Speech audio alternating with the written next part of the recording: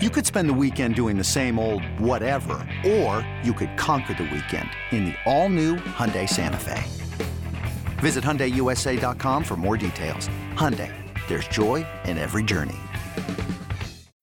When you need mealtime inspiration, it's worth shopping Kroger, where you'll find over 30,000 mouth-watering choices that excite your inner foodie. And no matter what tasty choice you make, you'll enjoy our everyday low prices, plus extra ways to save, like digital coupons worth over $600 each week. You can also save up to $1 off per gallon at the pump with fuel points. More savings and more inspiring flavors make shopping Kroger worth it every time. Kroger, fresh for everyone. Fuel restrictions apply.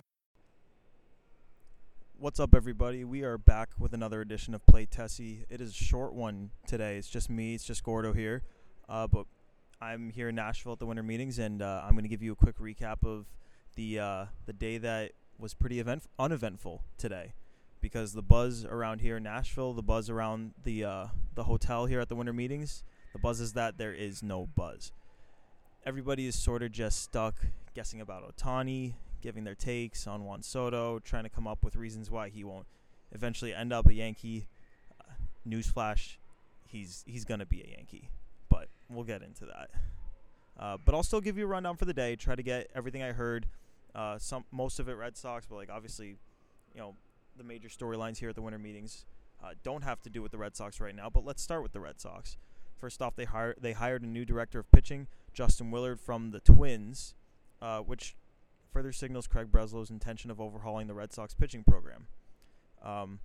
But, yeah, pretty self-explanatory there. That kind of just dropped today. Julian McWilliams of the Boston Globe with the scoop there. But, yeah, just vibes-wise, felt as though the vibe around the hotel was that the Sox, it feels like they're most interested first and foremost in pitching, of course, but more specifically in controllable starting pitching. Craig Breslow has not shied away from his belief that the Red Sox need to improve the pitching staff. And he and Cora went on MLB Network today and both talked about how part of that improvement, not just with pitching but with the overall team, is that they believe they have a lot of talent on the roster that can get better. They cited the pitchers they have on the roster, the Whitlocks, the Houks, the Cutters of the world, like guys like that, and they even talked about their belief that the guys they have at second base can get better. We all know that is likely just their standard, talk. They don't have any moves to announce or anything, so all they can do is talk about the guys that are on the roster and how they believe in them. Whether that be to get through media availability, whether that's because they actually do believe in them and maybe they will get real opportunities, or whether that's just, speaking because they have to say something. They did say it. I still think they're going to add from the outside at second base. They certainly didn't rule that out. I still think they're going to add multiple starting pitchers, as they've said they're going to do. But I thought that the vibe today around the winter meetings was that the Red Sox were going to add a starting pitcher with control. And when I say control, I'm not talking about rentals, and I'm not even talking about guys with 2 years. Like, we've heard a lot about Dylan Cease. He's, the talk of the town. He's been the talk of the town for months as a guy who could get moved, but we haven't heard anything doing with the Red Sox in that regard. And I think it's because it feels like they're after guys with 3 or more years of control. Two of the names I heard thrown around today, more so speculatively than people who've actually heard anything, but it was Logan Gilbert, who Sean McAdams suggested in his article that came out tonight on MassLive.com. And it was George Kirby, also of the Mariners. A few other names that I think could fit that mold as guys with 3+ years of control: Brian Wu and Bryce Miller, both of the Mariners. And then you got all of these Marlins guys: Jesus Luzardo, Braxton Garrett, Trevor Rogers, Edward Cabrera. And then Brady Singer's name has been thrown around in trade talks for probably over a year at this point. Maybe the Twins talk Bailey Ober. Maybe Joe Musgrove could fall into that category, because technically he is controlled, even though it's $20 million a season for the next 4 years. That's more of an outside-the-box candidate. The options there are limited. Teams don't typically like to trade guys with all that much control, But in these cases, the Mariners and the Marlins have a lot of pitching. Obviously, it gets a little bit more difficult with the Marlins with Sandy Alcantara undergoing Tommy John surgery. But the Mariners have a depth of pitching. There's some talk that maybe they've offloaded all this salary recently, like most recently with the Jared Kelenic trade, in which they offloaded around $30 million of salary for overall. But that they could potentially be freeing up salary to do something, and one of those things maybe they would do is sign Blake Snell, who desperately wants to pitch in Seattle, his hometown.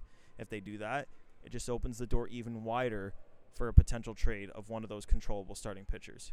Obviously, you should keep an eye on the Rays, who the Mariners have reported interest in multiple guys that the Rays have on the block, including Isaac Paredes and Randy Arozarena.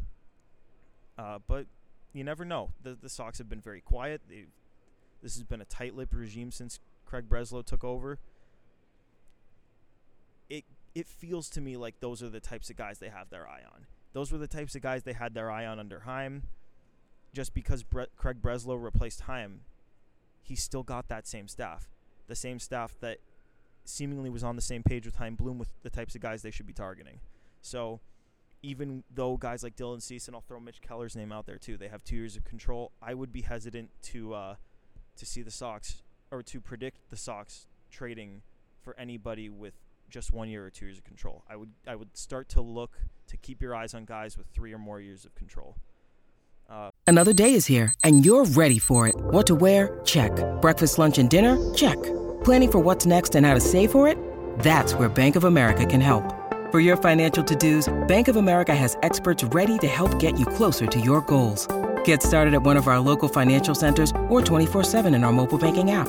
Find a location near you at bankofamerica.com/talktous. What would you like the power to do? Mobile banking requires downloading the app and is only available for select devices. Message and data rates may apply. Bank of America N.A., member FDIC. Just moving on, there was another report. John Heyman said on his Bleacher Report stream today that the Red Sox are in on Seth Lugo, who was a solid pitcher. Obviously, Heyman has said in the past that he believes the Red Sox are going to do something big, and I heard from someone in the know today, and this is nothing new, that the Sox are looking to do something big, but he said that it's just hard to figure out what that thing is, considering they're not necessarily the favorites for any of the biggest guys, like including Ohtani, Yamamoto, Snell. Doesn't seem like they're in on Juan Soto. So, yes, they're looking to do something. They're looking to make some sort of a statement, but it doesn't look like it's going to be one of, it looks like you're going to have to look outside the box if you want to try to predict what they're going to do. But, yeah, I would look at the guys with 3+ years of control starting pitching. And obviously to acquire that, they're going to have to part with some talented prospects. We heard Craig Breslow today talk about how, it's a balance if you want to get a controllable pitcher. And obviously the benefit of getting a controllable pitcher, he said, was that you don't have to dip into the free agent market every single year. But to do that, you have to part with some really talented prospects. And that can include Marcelo Meyer, it could include Roman Anthony, it could include Kyle Teal, it could include multiple of those guys. If you want to get a guy like Logan Gilbert or George Kirby, guys like that, that's what it's going to cost. And it's hard to swallow, and it's going to be hard for them to swallow. But if that's what they want, and they don't want to break the bank, and they don't want to invest over $250 million in Yoshinobu Yamamoto, which it's increasingly likely it's going to take that, you're going to have to part with some of those prospects, and it's going to be hard. Just some cleanup stuff.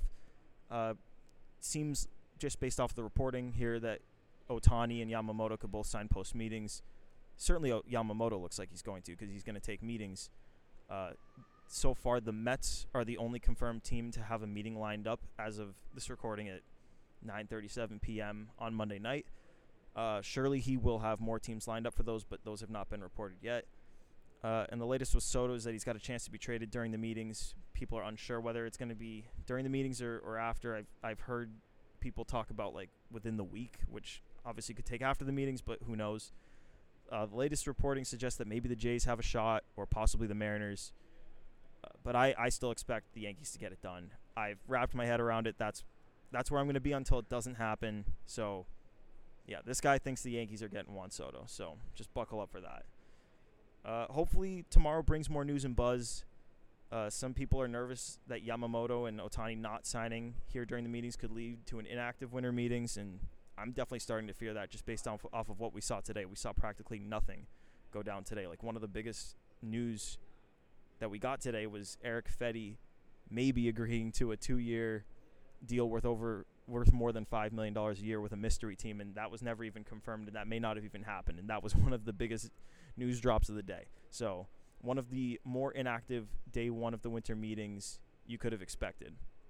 But you never know. If anything happens, you know where to find it. Follow me on Twitter at Boston Sports Gordo. Follow Play Tessie. Obviously, rate it 5 stars and subscribe. You'll be sure to hear about it from us. That's all I got for you today. This has been Gordo on Play Tessie. As Coop likes to say, toodaloo.